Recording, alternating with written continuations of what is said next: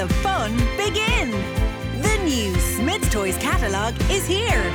Unleash your imagination with hundreds of toys in one place. Pick up your free 300-page toy catalogue in store today. Where should we go? Where should we go? We really want to go to Smith's Toy Super. Smith's Toy Superstores. News Talk Breakfast with Ciara Kelly and Shane Coleman. In association with AIR On News Talk. CEO of Children's Health Ireland has apologised for the use of unauthorised springs as implants in children during an appearance before the Oireachtas Health Committee. Tom Clonan, the independent senator, is a member of that committee. He was there yesterday for it. Tom, what did you make of the testimony? Did you get the answers you were looking for? No, I'm not actually a member of the committee. I just called in as an independent. My Trinity apologies. Senator. You're so right. I did see you there at it, which is why I wrongly jumped to the conclusion you were a member. And I have to say the chair of that health committee, Sean Crowe, was very generous in giving me time to ask questions, and my motivation with good reason. With good reason, in fairness. Yeah. So I have a son who had spinal surgery there.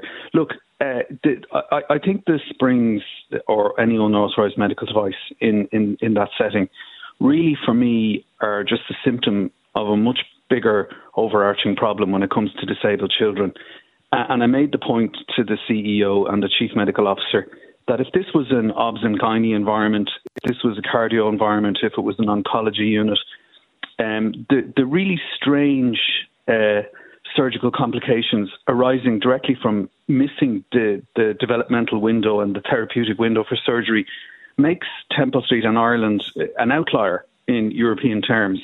And I was just wondering, what steps they had taken to notify that to the international medical community, to notify it to the international literature, to start a research program to try and, basically blow the whistle on this really appalling scenario for the families.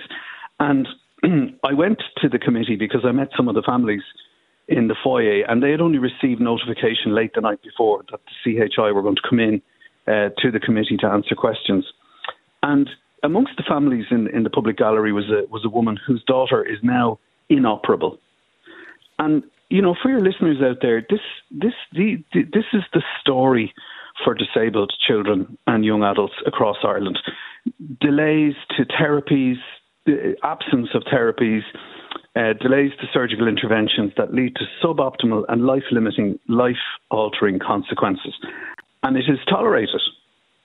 And that's the nub of it. Now, why is it, Tom? Why is it? Because I'm curious, because, I'm sure there's no lack of compassion among the people who work in the health services, no doubt about that. I'm sure that if you asked any politician, they would say this situation is wrong. They don't want to see it. So why does it still happen? Well, you have to, that's the question I've been asking myself for the last 20 years, because we as a family have been in this space. Look, I've got four adult kids, essentially, and for my able-bodied children, their pathways to healthcare, like the rest of the population, they can be a little bit problematic from time to time, but they have a very different experience in terms of pathways to care and interventions and assistance. And like yourself, if unfortunately you experience chest pain, you hear over and over again, you had stents put in the following week, or you were on the operating theatre. But when it comes to disabled children and disabled people, they are allowed to suffer for years and years. And there are, as we speak, hundreds and hundreds of disabled children on waiting lists in Temple Street. And it doesn't happen in other European Union jurisdictions.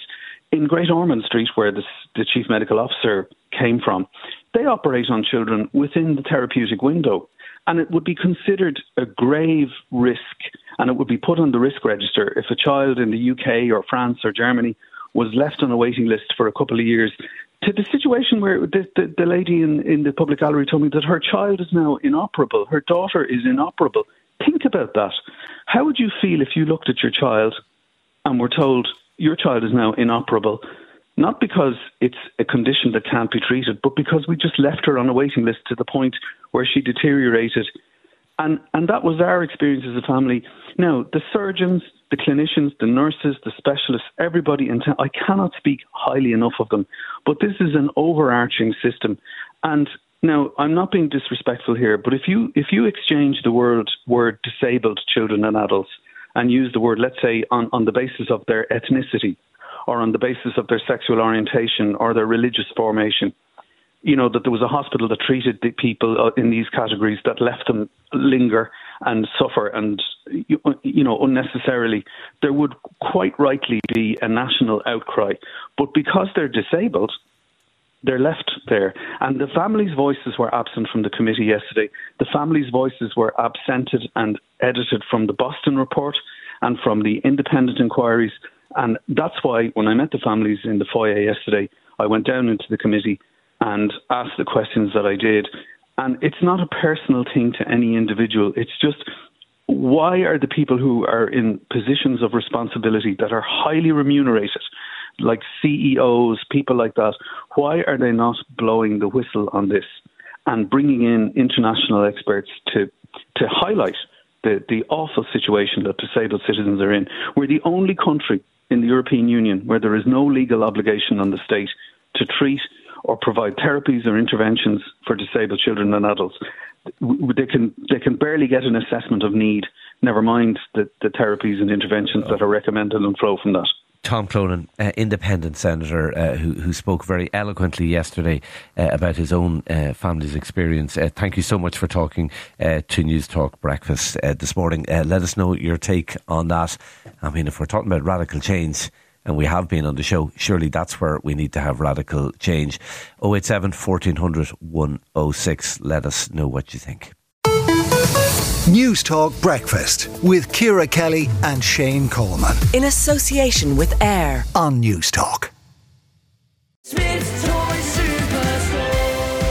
Let the fun begin. The new Smith's Toys catalogue is here. Unleash your imagination with hundreds of toys in one place. Pick up your free 300-page toy catalogue in store today. Where should we